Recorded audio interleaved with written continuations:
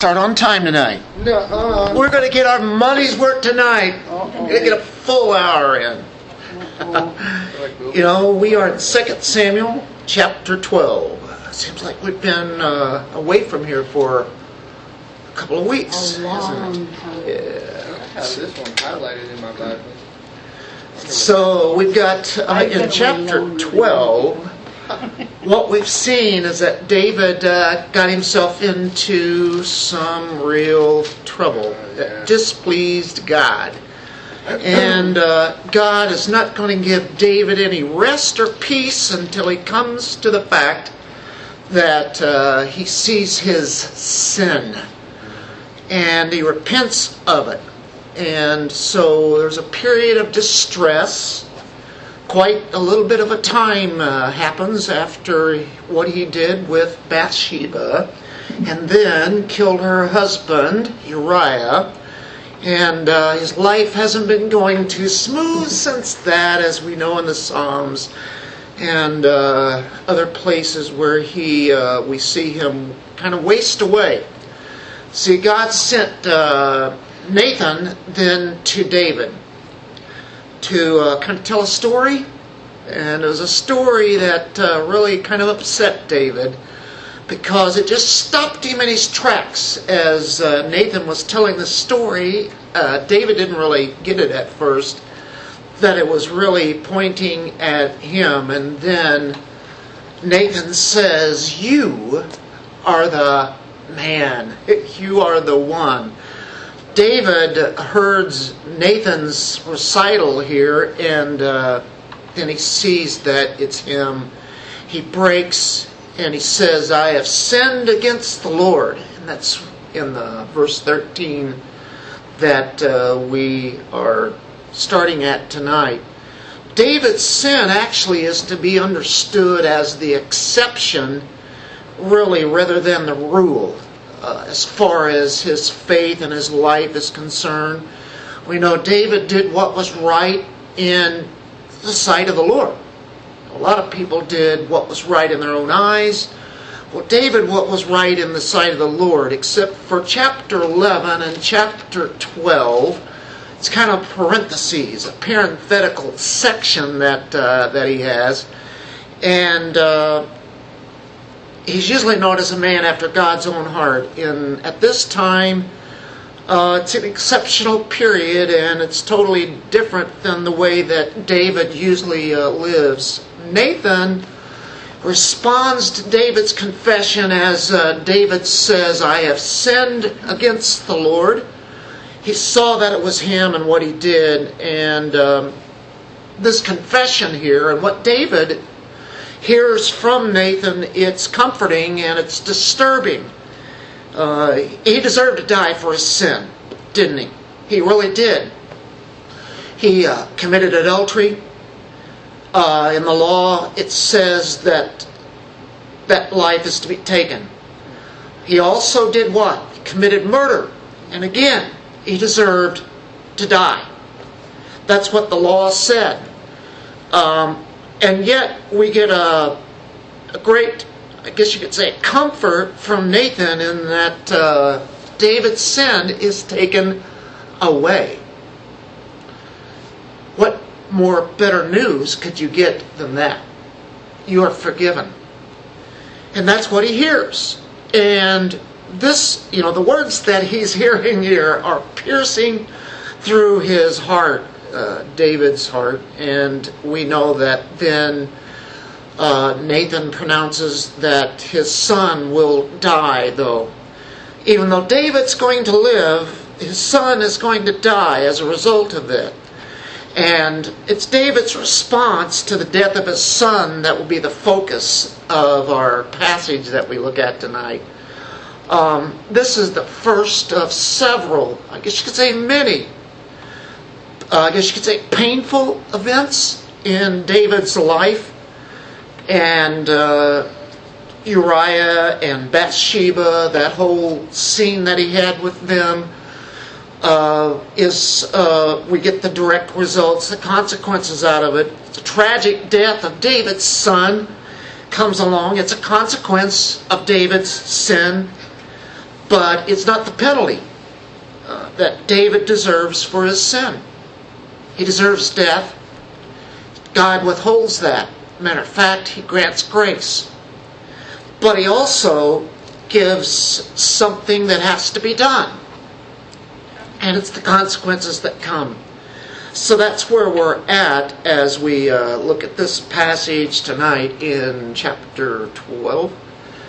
And you get a lot of good lessons out of this section here.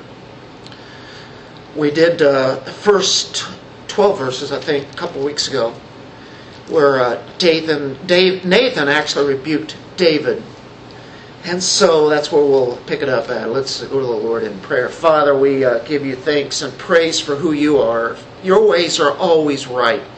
They're always true. Sometimes we have troubles trying to figure out why you do the things you do and how you do them.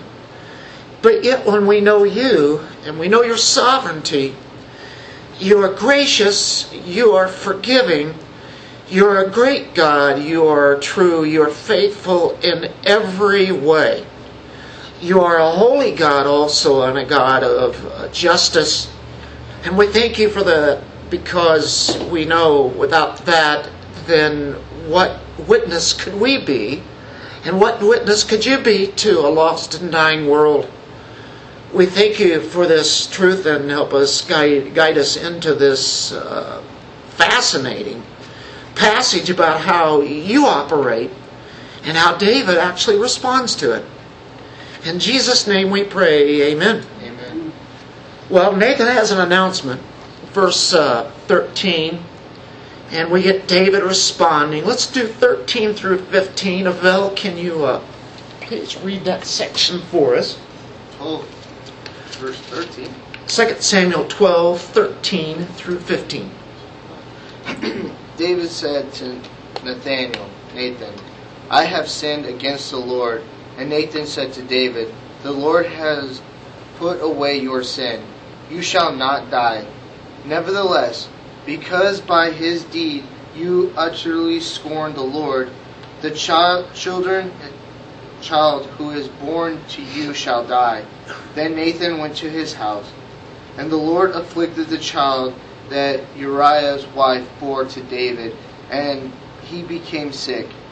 David therefore sought God on behalf of the child, and David fasted and went in and lay all night on the ground. Okay, what sets this up is, if you back up a few verses, verse 5. David hears a story. David gets mad at the man in the story who stole the only thing this man owned, this little lamb. And it's the rich man that steals it from the poor man. Verse 5, David's anger burns greatly against the man. He said to Nathan, as the Lord lives, surely the man who has done this deserves to die. Well, David condemned himself when he said that. He had no idea at the time that it was really a story about him. The only thing is that there is no death penalty for stealing, is there?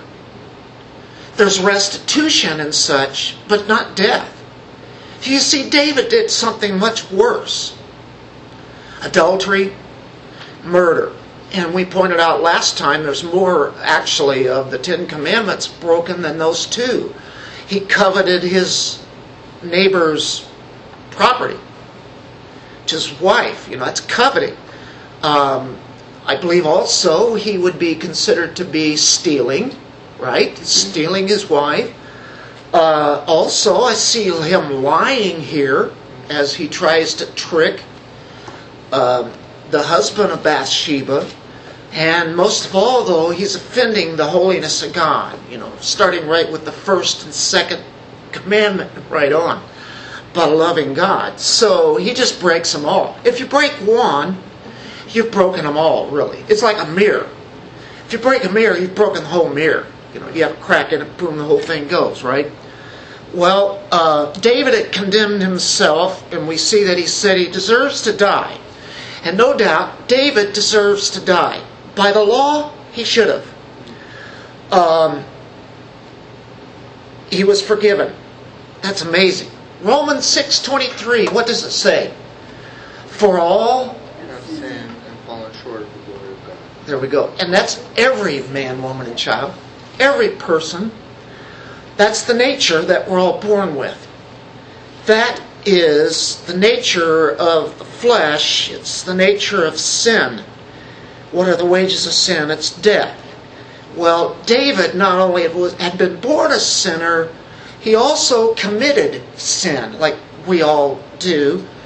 But God cannot allow his name to be blasphemed by allowing it to appear that he doesn't care about sin. So he takes it very seriously here in the way that it's brought forth. Now, what happens to David is it's brought to him, and it's finally hit him that he has really sinned against God.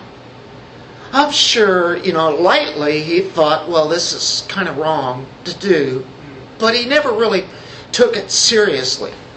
And when it does, it hits him like a ton of bricks. So we turn to Psalm 51, that famous passage, which is a passage that we all can relate to.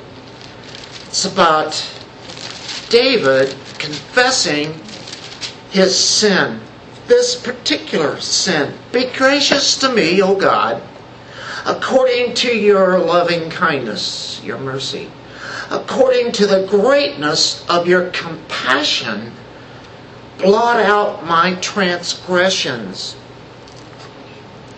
Wash me thoroughly from my iniquity. You notice you see transgressions. Now you see iniquity. And cleanse me from my sin. That is the three-word conjunction here that the Hebrew has all throughout the Old Testament. These three words will appear a lot of times together. Transgression, that's crossing the line. Iniquity is doing something that would be very rebellious. Sin is coming short of the glory of God. So he says, cleanse me from that.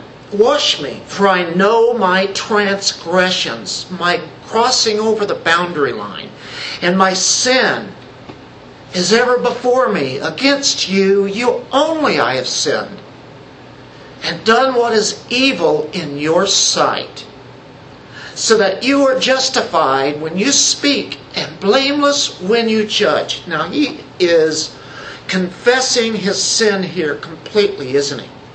And he recognizes that God is good, he is just, he is holy. He's the only one who can take away sin, and he's the one who we really only sin against ultimately, even though he sinned against other people. Here it is finally, it's against God. Well, behold, I was brought forth in iniquity. That's a great passage right there. It shows the nature of man. You're conceived in sin because it's passed on from humans, from all the way from Adam, right? And in sin my mother conceived me. Behold, you desire truth to the innermost being, and in the hidden part you will make me know wisdom. Purify me with hyssop, and I shall be clean. Wash me, and I shall be whiter than snow. David knows he needs forgiveness because he can't continue on like this. And he will not. This is repentance here. This is a true heartfelt repentance. It's one thing about saying, forgive me, God, and then the next day doing the same sin over and over and over, right? Here he wants to be washed thoroughly. Make me to hear joy and gladness. He hasn't had any joy or gladness since this thing happened. Let the bones which you have broken rejoice. Hide your face from my sins and blot out my iniquities. It's like on a board with chalk or whatever, marker, and you come along and you wash it away. You take that eraser and you totally blot it out. It's gone. That's what he's thinking of here. He's got to get rid of this. And he knows God, and God alone can do that. Create in me a clean heart, O God, and renew a steadfast spirit within me. Do not cast me away from your presence, and do not take your Holy Spirit from me. Remember, the Holy Spirit came upon him as certain rulers would have the Holy Spirit in a special way. They would be anointed to do the job that God has designed. A very important one it is. So he really treasures the Holy Spirit who guides him in all the wisdom. Restore to me the joy of your salvation. Get that. I want that joy back. Have you ever lost joy? Well, it's realizing who you are in the Lord and who you are in His salvation and what He's doing for you. Restore that. He lost it. Not that he lost salvation, but he lost that joy of it.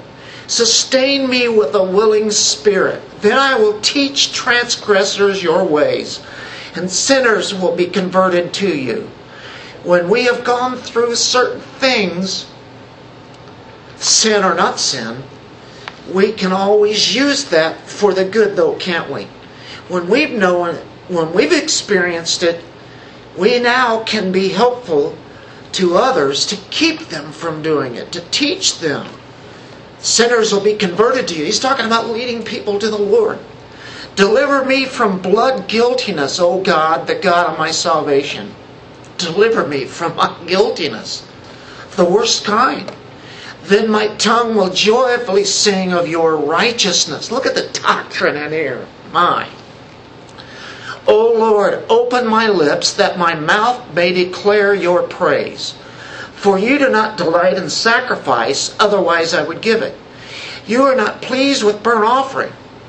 Even those are right things to do, but your heart has to be right before you do the offerings there, right? The sacrifices that he has.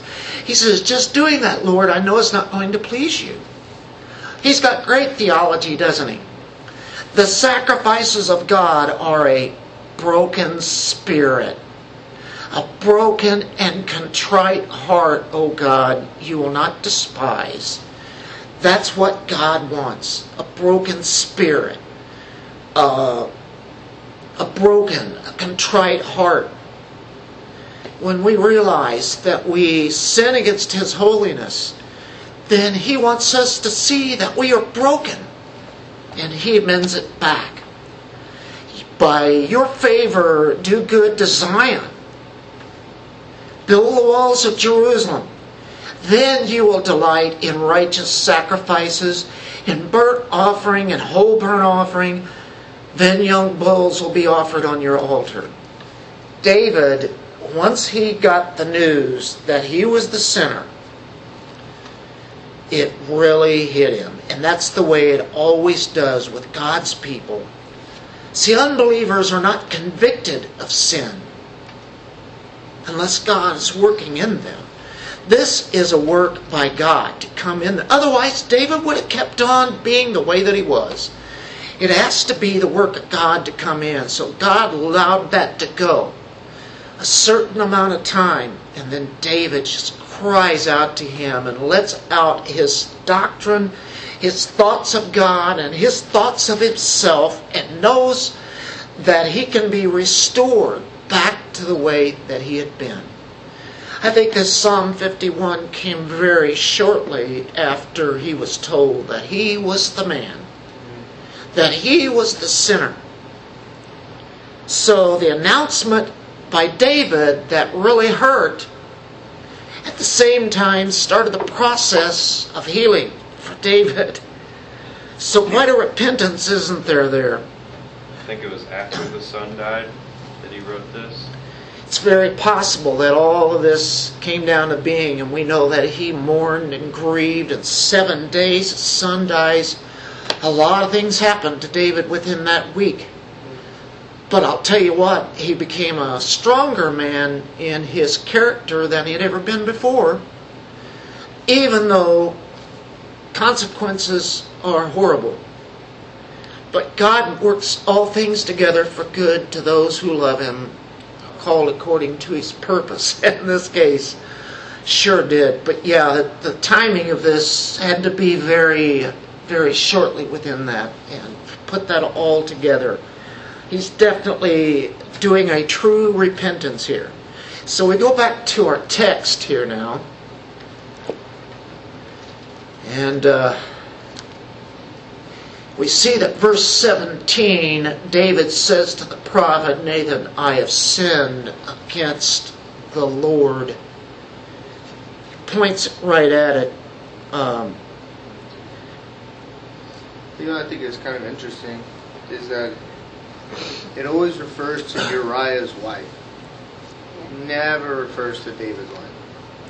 Like in Matthew, up until this point, it's still Uriah's wife. And then it finally changes. But you're right. That's exactly right. In that you don't see it, Bathsheba, at first, do you? Right. And there's a point that God's making there, isn't he? And so it says here that as soon as David says that, Nathan said to David, the Lord also has taken away your sin. You shall not die. He knows he broke the law. He knows what the law demands. So I'm sure he's ready for that. I mean, he's got some good news. What's that? He got some good news. Yep. You're not going to die. Wow.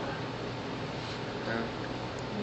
For God to allow David's sins here to have no painful consequences, though, even though he says that, would enable the wicked, all the sinners who are not believers, to conclude that God doesn't really hate sin, nor does he really do anything about it when it happens. I think a lot of people would say that. Think that. We know better than that, don't we? David did too, but here it's said, Nathan comes back, he says, however, you're not going to die. But, however, because by this deed, because of this action, you have given occasion to the enemies of the Lord to blaspheme. This is why that there has to be the consequences that are to come. Well, yeah, but, I got to admit, I get a little annoyed at God's timetable. Mm-hmm. I kind of would like to see sin squashed when it happens. Yeah. He's gonna have somebody, his house is gonna turn against him and his wives be taken, blah, blah, blah. But that's so far removed. That's way down the road. So you'd like his timing to happen immediately, right? Yeah. Well, you know what? Good thing does, we're in trouble. What did David say? I have sinned against the Lord. I am the man. So we see the big things that are happening out there. And there is the part of righteousness that we would like that to happen. But God's timing is much different, and we must be thankful for a lot of reasons why he does what he does, though. Right? I know. He would have kept I know, us but off. it's even in my life, it's annoying. When I do stuff, I should, Take a smackdown. really, quick. Let's do this. Why does he... You mean like rule with a rod of iron? You're in the Kind of, millennial yeah. kingdom? That's why I'm loving It's out. Revelation. I'm thinking, let's do this. So, yeah. But if he did that all the time now, and most people are unbelievers, There, you think he's doing it would that. just be happening all the time. They think he's doing it all the Yeah. time. You'd be, what was that about? Yeah. What's that about? What's that about? Yeah. So he kind of has to. But Let we you dwell know that there, up until this point, before Nathan comes, that David was not at ease. Right. You know, He was kind of. he didn't feel comfortable at all, did He he? was kind of sick and. 'Cause, I don't think he could eat. I don't think he could carry on his regular, He knew. normal life. He already He ate I at it. mean, we He know. already knew what he did. I mean, we know when I sin, I make some major errors. I feel it. That's not what it is. It's sin. It's not a major It's not an error. It's Yes. judgment. Okay. It's sin, Bill. Well, I feel it. It's there, and it's haunting, and it doesn't go away for a while. Eventually, but it takes time for that because I can feel it inwardly, and then I feel the distance. And I even when feel you like such a repent, separation. even when you repent, you realize the sin and you repent, and you still feel really bad Yep. Because about what why? you did. Even though Because- you've asked for forgiveness and you repented, you did it. And you still And I have got nothing happened yet. I haven't paid for it yet. But it is a gift, isn't it? In the sense that it makes us not want to sin against Him. Well, that's true, but you also get to, you've sinned. How did you get to that point? Right. I mean, that's what I get afraid of. I sin, and I'm like, how did I go from here to here? Yeah. I didn't realize it. That's right. What if it Wasn't happens paying again? So attention. there's that kind of stress and fear. too. Right. What if I get myself in this situation again? Or what if I get myself in a different situation? How do I keep? He goes, you didn't learn anything last Well, night. it does make you a little more aware and keep you in the Word a little bit more and praying a little bit more and with the Fasting church a a little bit And I more. guess that's That's right. part of the lesson. isn't it? Yeah. Closer. The Yeah. closer you get, I've heard this one story. When you're real close to someone, you're not going to get that whipping. You remember when your parents used to take a Right. switch, get it off the tree, and we get the switch on you, with Dad rattling the belt like that, put the belt on you. They don't do those kind of things anymore, probably. And but at the same time, you felt it physically, but it's like, it's if we stay. But if we see, He can't whip us when we're close. That's good. But if we're far away or a little bit further out there, man, He can get the everything on it. Not only that, if you stick by Dad, you probably aren't going to do the wrong thing that you get That's whipped the whole for. point, isn't it? Yeah, that's right. Staying in the Word, staying in prayer, staying in fellowship, fasting, evangelizing, whatever, living it out, all of those things are worshiping God. And when we're doing that, we are close to Him. But if we start to get away in any of those elements, then that's where we are prone. What's the song say? Prone to wander? I'm not trying to raise up sin as if it's a good thing, but it definitely going from not knowing your sins to knowing your sins is like going from, I don't even know I'm sinning to, now I know I'm sinning, and then you get to know the love and mercy of God and how compassionate He is. It's like you don't get to experience that until you know your sins, until you know you're sinful. Not that you want to continue on sinning so that you can know the love of God more, because sometimes His discipline is not great. It's great. It's great. It is great. But it doesn't feel great. But it is good. I remember when I first turned to the Lord, was the first time I heard my filthy mouth. I did not know I talked like that. So You guys that's what knew I started- talked like that before. I knew I talked like that. Oh, yeah. It was like there was an immediate turnaround in certain things. Every time that I said takes something, away. I heard it and I thought, whoa, man, where did But that before, come did you from? ever pay it? I talk like a drunken sailor. And you I don't did. I even was know it terrible. because that's what No. you've done. I did it all my life. I Years. just, my mouth just spewed that stuff. And boy, when I heard it, I was shocked. How can that come out of my mouth? Who said that? Is that you? Oh, that's the mirror. Wow. Go to Romans 2 for a moment. Thinking about blaspheming, the enemies of the Lord to blaspheme. In Romans 2, Get ice with a rod on red hot poker. 21. You therefore who teach another, do you not teach yourself?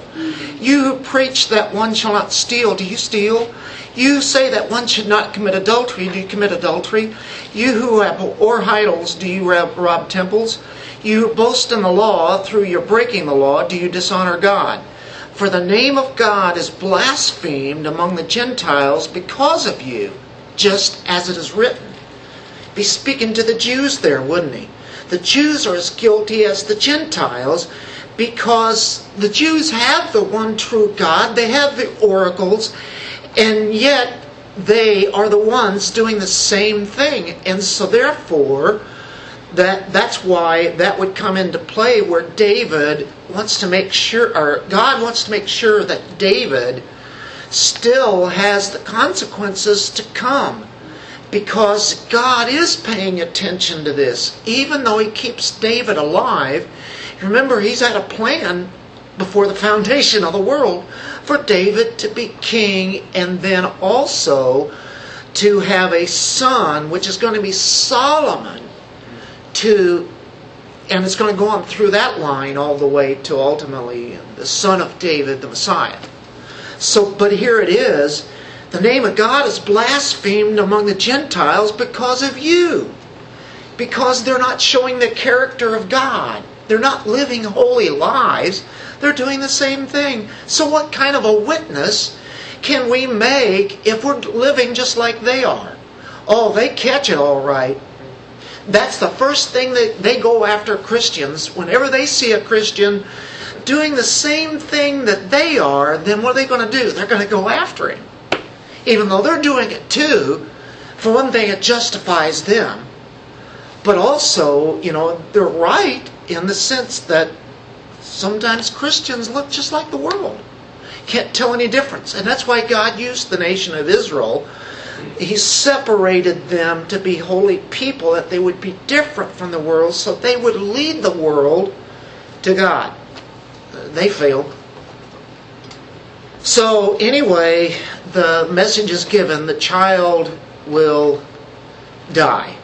And we can say, why does the child have to take this? Why doesn't he just go ahead and take David's life there? Because that's what the law says anyway. Well, we don't think like God when we say things like that.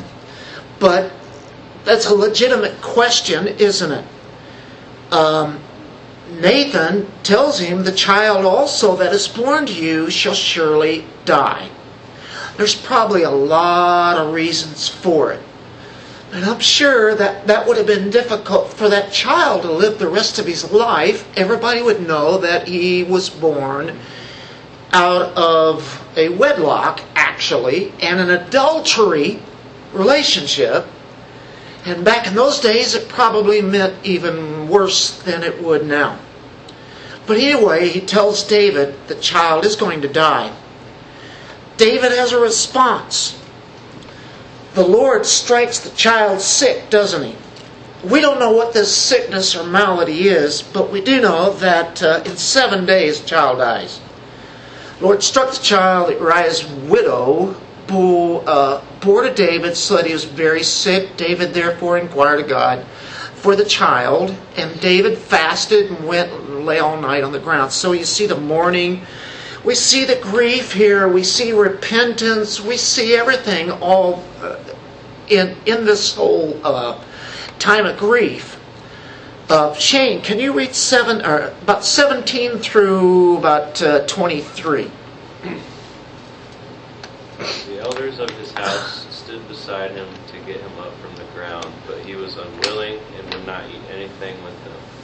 On the 7th day the baby died. But David's servants were afraid to tell him the baby was dead. They said, "Look, while the baby was alive we spoke to him, and he wouldn't listen to us. So how can we tell him the baby is dead? He may do something desperate." When David saw that that his servants were whispering to each other, he guessed that the baby was dead. So he asked his servants, "Is the baby dead?" "He is dead," they replied. Then David got up from the ground. He washed, anointed himself, changed his clothes, went to the Lord's house, and worshipped. Then he went home and requested something to eat. So they served him food, and he ate. His servants asked him, "What did you just do? While the baby was alive, you fasted and wept, but when he died, you got up and ate food." He answered, "While the baby was alive, I fasted and wept because I thought, who knows, the Lord may be gracious to me and let him live. But now that he is dead, why should I fast? Can I bring him back again? I'll go to him, but he will never return to me." All right, boy, there's a lot of doctrine in this. You get the character of God here. You also get the character of David. It's quite a wonder, it is. Now, David had mourned when Saul and Jonathan were killed. Remember that? He also mourned when Abner was killed by Joab. Remember that? Also, when Nahash the Ammonite, that king died, he mourned for him. Now, it's interesting, we didn't see him mourning for who? Who? Yeah, well, we see him mourning here, but for actually Your father giving us Uriah. Uriah. He didn't mourn for Uriah. Because he wanted him to die. But here it is, David mourns a sign of his repentance, and it's all part of that. Is it right for David to beseech God to spare the life of the child? He's already gotten the word from the prophet that the child is going to die. I think it's right for him to pray, to be in this situation. We know that God sometimes gives warnings to people in the scripture, and unless they repent, He's going to bring on hard judgment. Maybe this is all part of the Davidic covenant. Maybe David is thinking he's the child that is going to be, my son that's going to be the king. Maybe he's thinking that. He could be the heir to the throne. That's not what God had in mind. I do think of this. Have you ever thought of this? Wouldn't it be great? As soon as you become a Christian, boom, you go to heaven. I mean, nothing in between.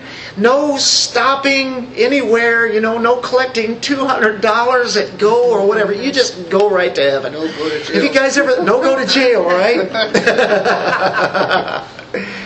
Yeah. No screwing it up and sinning. That's right. Everything's perfect. Have you guys ever thought of that? No. I mean, wouldn't it be nice if we just be there right now, I think we're supposed to be quick. Well, in this case, that's If basically... I witnessed that, I'd jump in that river too. That you should use. I don't know why anybody wouldn't. I think a lot of people would come to the Lord if they seen somebody just Yeah. go. Oh, yeah, I'm going too. I'll do that Dude, too. forget this guy. I'm out of I here. don't know, from what we've read in Revelation, the rapture, they still don't get it. Yeah. That's fair. Yeah, they see a lot of people come to the Lord there, and they kill them too. Yeah. Well, I think it's interesting how But see, David. because, why, Shane? It's because they don't know what happened. Because they want to witness. As soon as you become a believer, you perished out of here. Nobody Witness would to everybody know else. what, Nobody would know why. what occurred. Yeah. You got to hang around at least. You got to like, okay, 2 years. 2 years. Absolutely, then you can go, right? The Yeah. hardest 2 years of your Mormon life. Yeah, but then you're out of here. Yeah, that's this baby, to me, actually, it sounds so horrible that the baby dies, and it is. But on the other hand, look at the positive aspect. This baby just goes on to be... Yeah. Well, we say go on to be with the Lord in the Old Testament time period. Until that time comes, we know that there, or at least the time of the cross, where the Lord takes the ones, remember the Hades and the division of it, and I think that he takes the Old Testament saints with him, right, to be with him. It was like they went to the grave, or they'd go to the graves of their fathers and that kind of thing, but there now is a place where everybody goes. Well, it's interesting that this baby is not going to have to suffer the kind of life that probably would have, as we see what happens in David's family. Yeah, Ecclesiastes, even Solomon speaks about that, about how sometimes it's better for a baby to not even be born, because then they have to suffer and endure this world because it's full of evil. Who was it that said we have it backwards, that we should mourn when a child is born and rejoice when someone dies? And in a way, I understand that. You guys get it? Yeah. But if you told that to anybody that doesn't know the Lord, they would really have difficulty with that. Sounds backwards. But actually, we know that if they're a Christian, they go to be with the Lord. They're much better. But it's not that we wish that we would die, or you want to do a favor to somebody, so you kill them because they'll get to be with the Lord. But the thing is, a lot of people would see this, the Lord takes this baby's life. Well, He takes everybody's life. He kills everybody. And you say, well, Dennis, how could you say that? You guys know the answer to that, though, right? He has their time. I'm thankful that we don't live on this earth as it is for the rest of eternity without getting a glorified body. And we have to die first to get that glorified body. Unless He comes back, we meet Him in the air at the rapture. Then we just get transformed. Same thing. Well, David was right in the assumption that the life of this child was in God's hands. We know that David, I think he does the right things, because he should be praying. We wouldn't be doing the same thing. We wouldn't want that baby to die. Well, we do that all the time. When we find somebody has cancer or something else like that, we pray for them and pray that God might even heal them, right, if it's His will. Yeah, that not be His will for them to right. pass away. But what we get here is David also believed in the sovereignty of God. So he's mourning, he's grieving, he's fasting, praying, repenting, confessing this whole time, and it's just like nobody even wants to bother him. He's taking this so seriously about the baby, and of course how he was the one responsible for it. He has really a request, and the thing is that the Lord denies the request. I would too want that baby to live, no matter what. That I would be, and you guys would be too, wouldn't you? But as soon as it's over, the servants are totally surprised in David's response. If he's grieving now before the baby dies, then he's really going to go nuts whenever he dies. And it turns out to be the opposite, because he realized that there's nothing else to do. Well, he realizes there was no plan for that child's life Yeah. on the earth. The prophet told him that he's going to die. He did. He believes in a sovereign God. And so the long and short of it is that no one wants to be the bearer of bad tidings. But the servants come out amazed and puzzled out of this whole deal. They're perplexed. But he changes his behavior just like that as soon as he hears that the child is dead. And he doesn't go berserk. Matter of fact, it was an unusual response to them. And we can explain it in this way, and I think I've got these down on your outline there. See what you guys think. The child's death was foretold by Nathan. So David already knew that. And he's pretty well taking that this probably will happen. But if I pray, I repent, maybe God will change His mind in that sense. Which He has done. Do you remember there was a whole city? Nineveh. That's exactly right. And of course, Jonah did not want them to repent. Those Arabs, right? Those evil people, even the babies, the ones that can't even, decide what's right and wrong. I mean, that's how compassionless You gotta wonder Jonah what was. You gotta wonder what his preaching was like. He didn't Oh, want them boy, to it was come to hard. the Lord. No, Yeah, he said, I knew you were going to save them. I knew you would. that's the kind of God you are. Yeah. And he hated that Yeah. part. That's called grace and mercy and love. I feel like we're Forgiveness. living in a Nineveh. What's that? I said, I feel like we're living in a Nineveh. Oh, well, we are. It's crazy. Probably Oh, yeah. worse. Seeing like some of these 18-year-old, 20-year-old kids, and how they're just like, wow, you guys are really warped. They have really warped your brains. You have totally like drawn into this. And then you look at the parents, and then now the parents have these new babies, and how they're like, well, we're gonna just let our baby decide what gender they are. And all this other weirdness is going on. It's just like, Corrupted mind. this is accelerating. This is becoming more and more like Nineveh because That's where we live. That's That's where we live. Yeah. And it's just saying, it's like the people in Nineveh, they didn't know the right from their left. Like, not necessarily that they didn't know the right hand or the left hand, but that they just didn't know the difference between good and bad. Because they were just... There was no justice. No rights, no wrongs. There That's was- exactly where the there world was no wanted to God get. in there. Oh, and every time God lets people go for a minute, that's Yeah. where they go. They did it in They'll always Noah's do. time. Noah was building the ark. Sodom and Gomorrah. Yeah, look how bad they were. I mean, Yeah. he And tried even to the find Benjamites. One good person. Yeah. Benjamites. Yeah. The people in Israel did what was right in their own eyes. No rights or wrongs. Whatever was right to them, they made the decision, right? Self-God, right? So Nathan tells David what was going to happen. Also, the child's death was explained by Nathan. Because he came along and he says, "You've given occasion to the enemies of the Lord to blaspheme. Here you are the Israelites, you are the Jewish people, you're to be setting an example. And you are no better than them. Matter of fact, you're worse. Because you know better. Because you know better. That's right. Oh. And that's why I'm going to have to do something drastic." Please, no, Lord. Really sorry.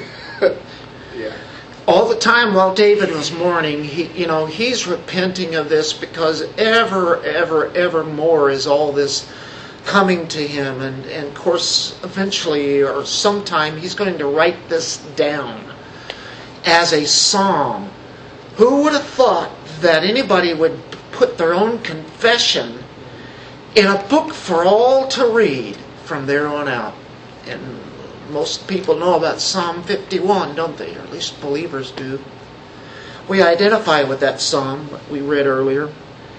The child's death was the final answer from God. He gets his answer. He was praying for an answer. We pray a lot and we don't always get the answer. Or at least we don't think we do. We always get answers, but this answer here is not what we would want. David gets a clear answer. No. David sees death here as the time to just stop those activities which were, I guess you could say, only appropriate in life. As David went on, he saw that this is where this has come to, and God has given the answer to the way that it's going to be, and it was.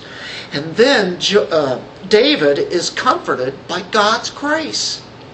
After this is all said and done, it's just like he takes off the mourning clothes and puts on life in God. For some reason, I feel like David didn't shower that whole time. No, they wouldn't have done that. And so, yeah, he definitely showed, this is what this is. Look in Joel chapter 2. In the prophet section. It's before Amos. Joel 2 verse 12. Yet even now, declares the Lord, return to me with all your heart, and with fasting, weeping, and mourning, and rend your heart and not your garments. They tear their clothes, But he's saying it's really about the heart, that it be broken. Now return to the Lord your God. Why? For He is gracious and compassionate, slow to anger, abounding in loving kindness, and relenting of evil. Who knows whether He will not turn and relent and leave a blessing behind Him, even a grain offering and a drink offering for the Lord your God? This is the character, this is the nature of God. You want to see God? Look at His grace. Look at His compassion. Look how slow to anger. And there's that, what you were talking about, Penny, earlier. Like, I also say that. I wish God would just put that out right now. But this is how patient He is, to let even the worst of blasphemies go on and not instantly turn them into ashes like that. Abounding in loving kindness, mercy. That's the kind of God that we see. And to think of that kind of God, that's what David is seeing here. He's comforted by God's grace, I think, in this whole deal, as it's being done. And then whenever the child dies, he experiences the warmth, the comfort of God's grace. David knew that God was able to save his son. He knew he could do that. But he also knew that if he did not do that, it's still by grace alone that David lives on this. If he would have saved him for a physical life, it would have been grace alone. David understands that. He finds comfort, and he knows that grace is sovereignly bestowed by God and God's choice. See, David didn't have a word in this matter. The case of the men of Nineveh, God did relent, didn't He? The city was spared. And of course that displeased Jonah. In the case of David, God didn't relent. David cannot legitimately be angry with God, and he's not. He responds in the way that a man of God responds. He didn't deserve any of that at all, did he? Now, the question is, so we have about 7 minutes left. You say 20 minutes? What? And it might last 60 minutes. Do babies go to heaven? Yeah. He said he'd see him. What do we see here in 2 Samuel? I think it's a great text for this. For all that. Yeah, that's What what happens to babies and I all shall go to that. Him. The He gospel will not says, return to me. Yeah. He said he won't come kingdom here, of but I'll heaven go is see for him. like the children. Unless you're like a child, you cannot enter. Well, He says it right here. I shall go to Him. But He will not return to me. He will not return to me. Whenever I die, I'll go to be where He's at. But He can't be dead and then come back to me. Pretty easy statement, but it's very profound for Him to say this. Because there is a great debate amongst God's people, has been for a long time, that we can't ever say that babies go to heaven. I don't see why that would be a debate. Because they didn't expect salvation. I was going to say, yeah, the Catholics they don't have the last rites and they're not baptized. If they'd have been baptized, if a baby had been baptized, it wouldn't I have actually happened. had somebody, That's when right. a little boy died, tell me because I was a Catholic, well, He wasn't baptized She didn't yet. have anything done, He right? wasn't baptized yet. Yeah. Here, the passage, religious this passage system. right here tells you something totally different than that. And not only that, but even Solomon says it's better for a baby not to be born. Why would it be better for a baby not to be born if their end is just worse than if they were alive? Right. Right. There's a judgment coming for Yeah. them. They're in their pureness, they're in their innocence. Even God forgives Well, they did, people who've sinned unknowingly. but they didn't see. Exactly. That's what I'm saying. They don't know. They have not acted upon anything. They're just infants. I think it's great that David knows this because he is assured that he will be reunited with the child in heaven. He's not talking about being at the very next grave that's next to him, wherever that would be, right? He's talking about an eternal place. Can I bring him back again? I'll go to him. I will go to him. I will see him again. And I believe that means that all babies who die will go to heaven. Now, I know in Reformed theology, there are several, especially in the day that we live, that will take the opposite view. And other people outside of Reformed theology, and as Frida said, Catholic theology would be that way if they're not baptized. And that would be one of the things that would be mentioned here. Yeah, but they have to be baptized. David didn't say that.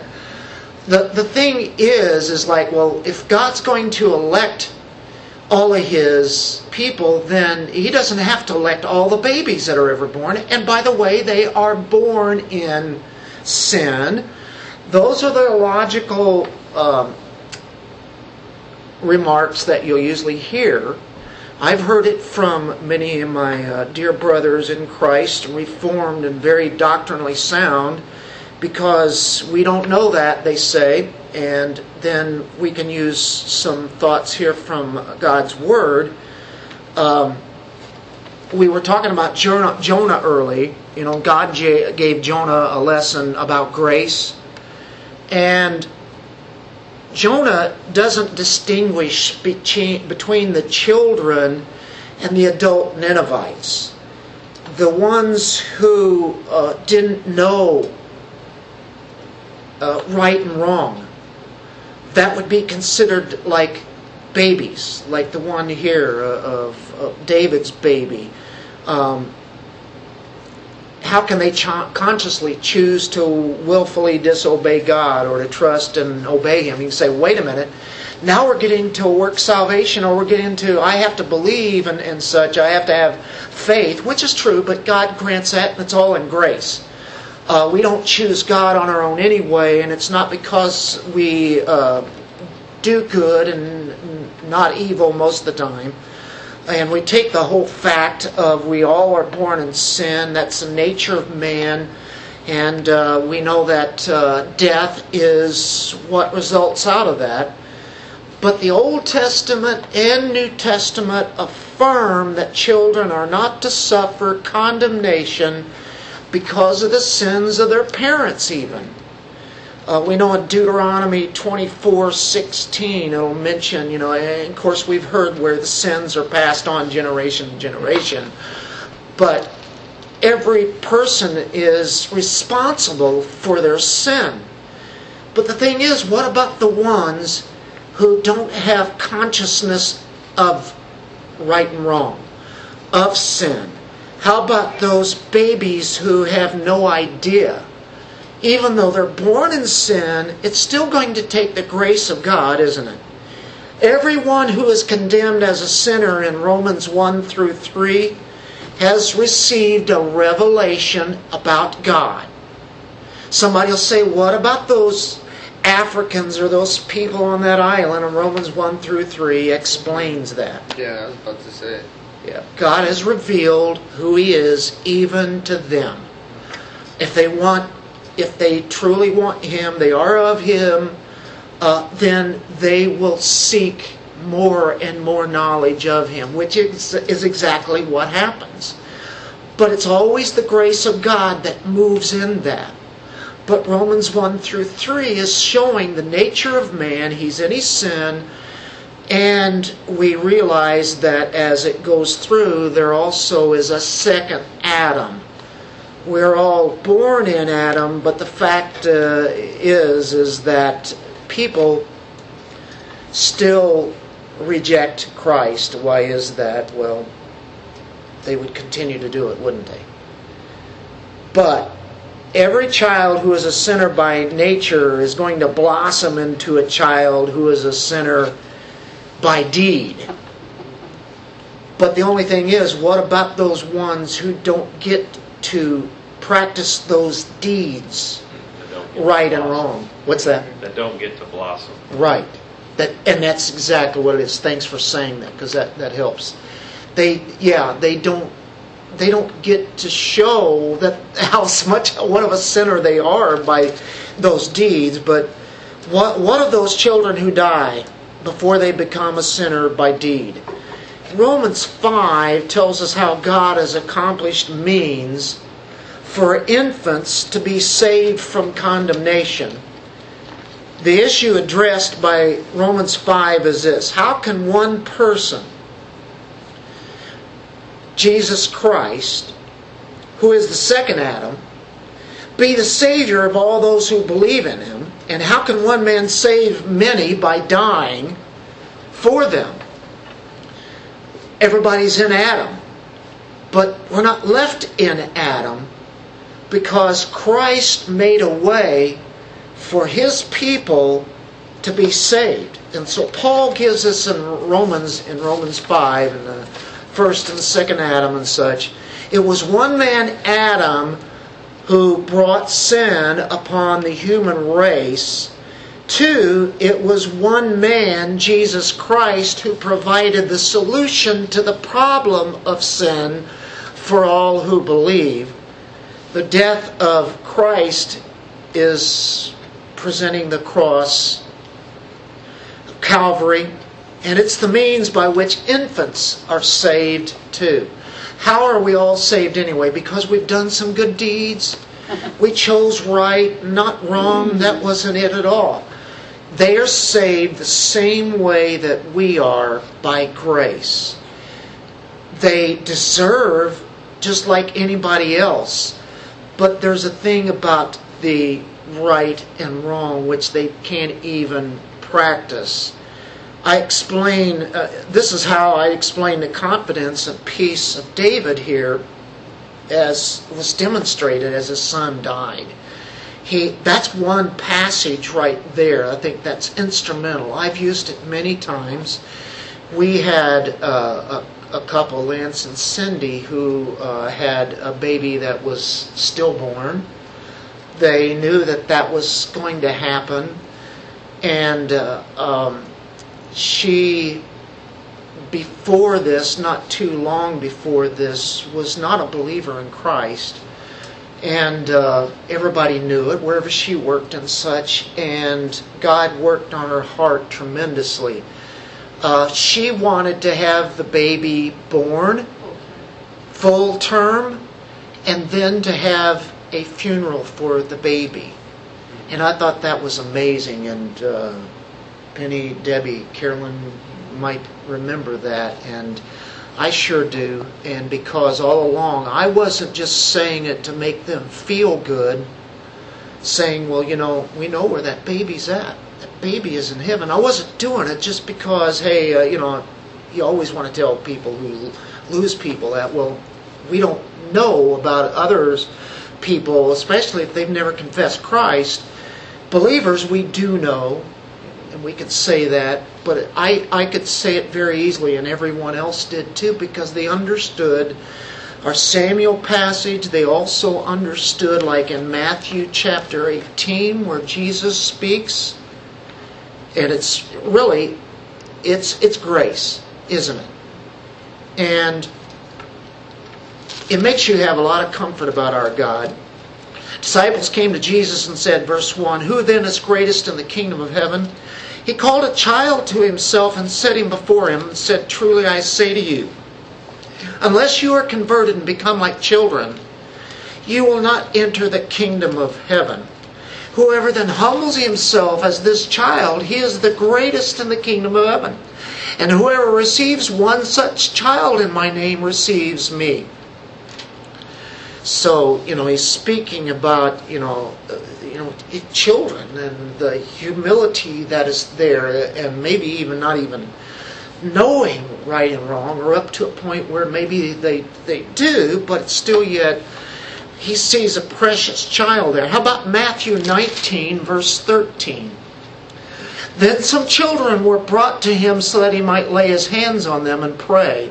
And the disciples rebuked them. But Jesus said, "Let the children alone, and do not hinder them from coming to me, for the kingdom of heaven belongs to such as these." After laying his hands on them, he departed from there. We see how precious they are.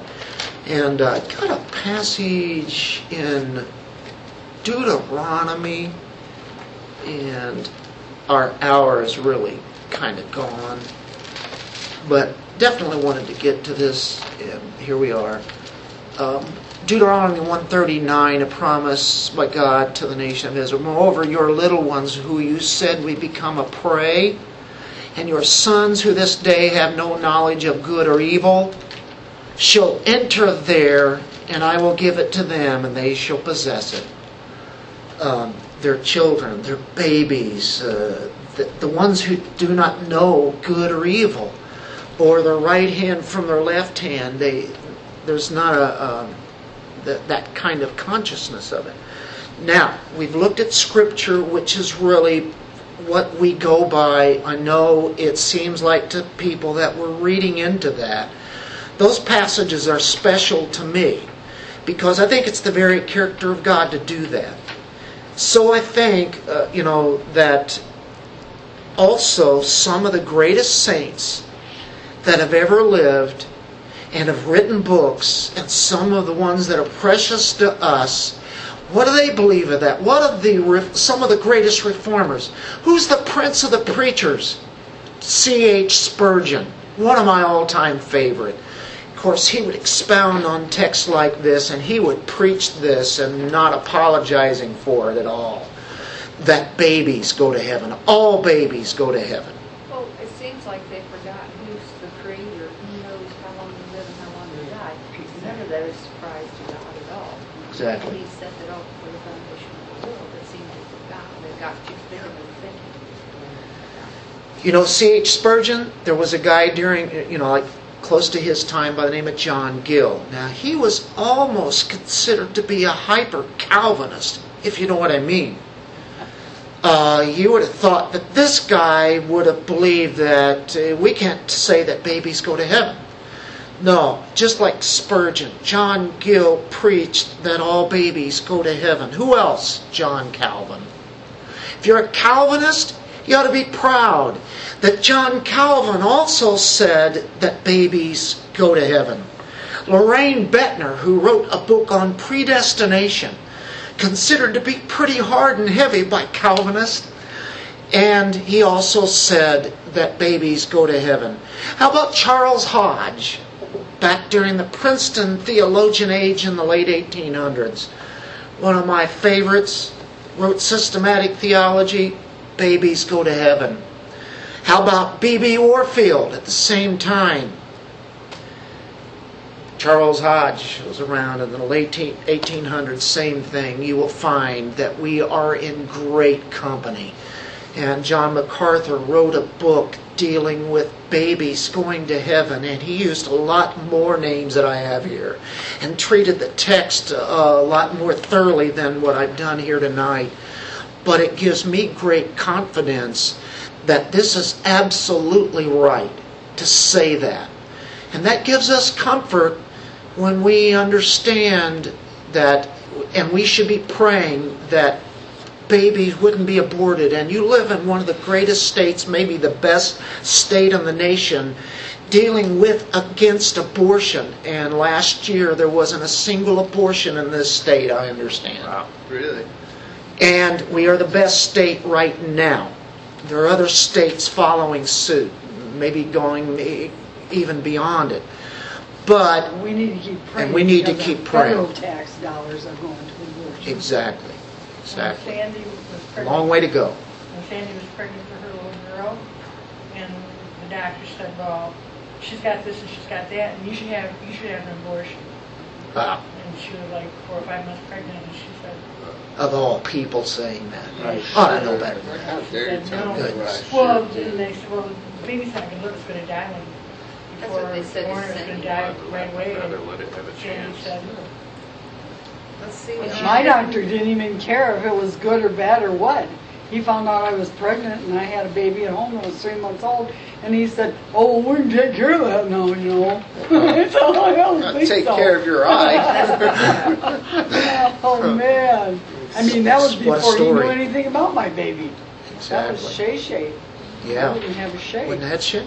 Like, listen, Wouldn't have an doctor. Alexander. And that's You don't nothing. want that That's kind of right. And luck. how much further can that go down? But So, still murder. Frightening. and that's, you know, and at the same time, even what this government has done in our nation, we continue to pray that, you know, we are, you know, definitely pro-life as can be, and we will till the day Christ comes back. But the thing is, still yet, God has numbers, millions and millions of babies that He's going to bring right into heaven. And I'm not saying, hey, we should kill them because they can go to heaven. Hey, Far from the opposite. people might start saying that to like promote. Because there's a wicked generation. They would do that. I know they would. That's why I've never said anything Yeah. like that. Because I'm worried, like, you know how you throw out an idea and then that So idea perverse somebody... Oh, that could be taken wrong. somebody Yeah. takes that idea and it's like, I really like this. Let's use it for our movement. Yeah, I got this from a bell. I was like, whoa. A bell told That's me one thing I that. love about Paul the Apostle, because when he says something, he's making a point. He already knows what they're going to say, so he's like, now you will say to me this. Yeah. He already He shuts knew it the down. answer already. He knew the question before they said it. Because Yeah. that's what he would do back in the day. Right. Yeah. I know. Right. So, you know, it's You gotta learn to do that. and that's why we pray like David prayed here, but yet at the same time we know God is sovereign in it. That's never an excuse to the people who are practicing such an evil. And this nation will be punished severely for that. But yet at the same time, God is amazing, isn't He, in what He does. So He gives comfort, even the loss of a child. God forgives our sin, not always the consequences though, does He? God is more concerned with His reputation than He is our happiness. Yeah. There's a lesson about unanswered prayer here that David was involved with. And believers have this hope and comfort in the midst of all the tribulation that they go through. Even when David finally came to that truth, and he kind of knew it, but when it really hit him, then it seems like a whole load was just let off his shoulders. And now you're like set free again, even though you're set free because of what Christ has already done. In our text, we see that Solomon then is born in verse 24, 25. That's interesting, isn't it? The son dies. Now the very son that David has with Bathsheba is Solomon, the king of peace. And what a picture that is. And God promised that, didn't He? Wow. But from Bathsheba, and not the first one. God is amazing. And then we see victory over Rabbah. If you want to read it, it's the fact is that, remember, they had besieged that city, Rabbah, which is the Ammonites, and it's not until after this time is whenever they go in and finally take it. And, you know, David is a part of it. And matter of fact, the commander says, if you don't go in there, then I'm going to claim, you know, this victory for myself. You know, the king needs to do this. And remember, that's what got him into trouble in the first place. He didn't go out there with them.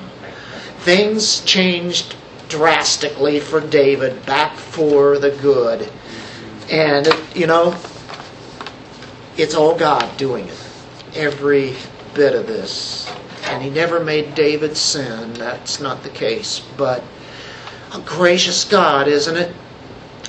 Wow. Dear Father, thank you for your truth that you gave us tonight. There are so many truths in here. But behind it all, we see a sovereign God. And a gracious, loving, merciful God. Compassionate. Upright in every way. Even though we saw some of the worst things that could happen to a man of God that actually committed sin in such evil ways. And yet, God, you turn it into good. Only you can do that. We are amazed. We are in awe. You are great. In Jesus' name, amen.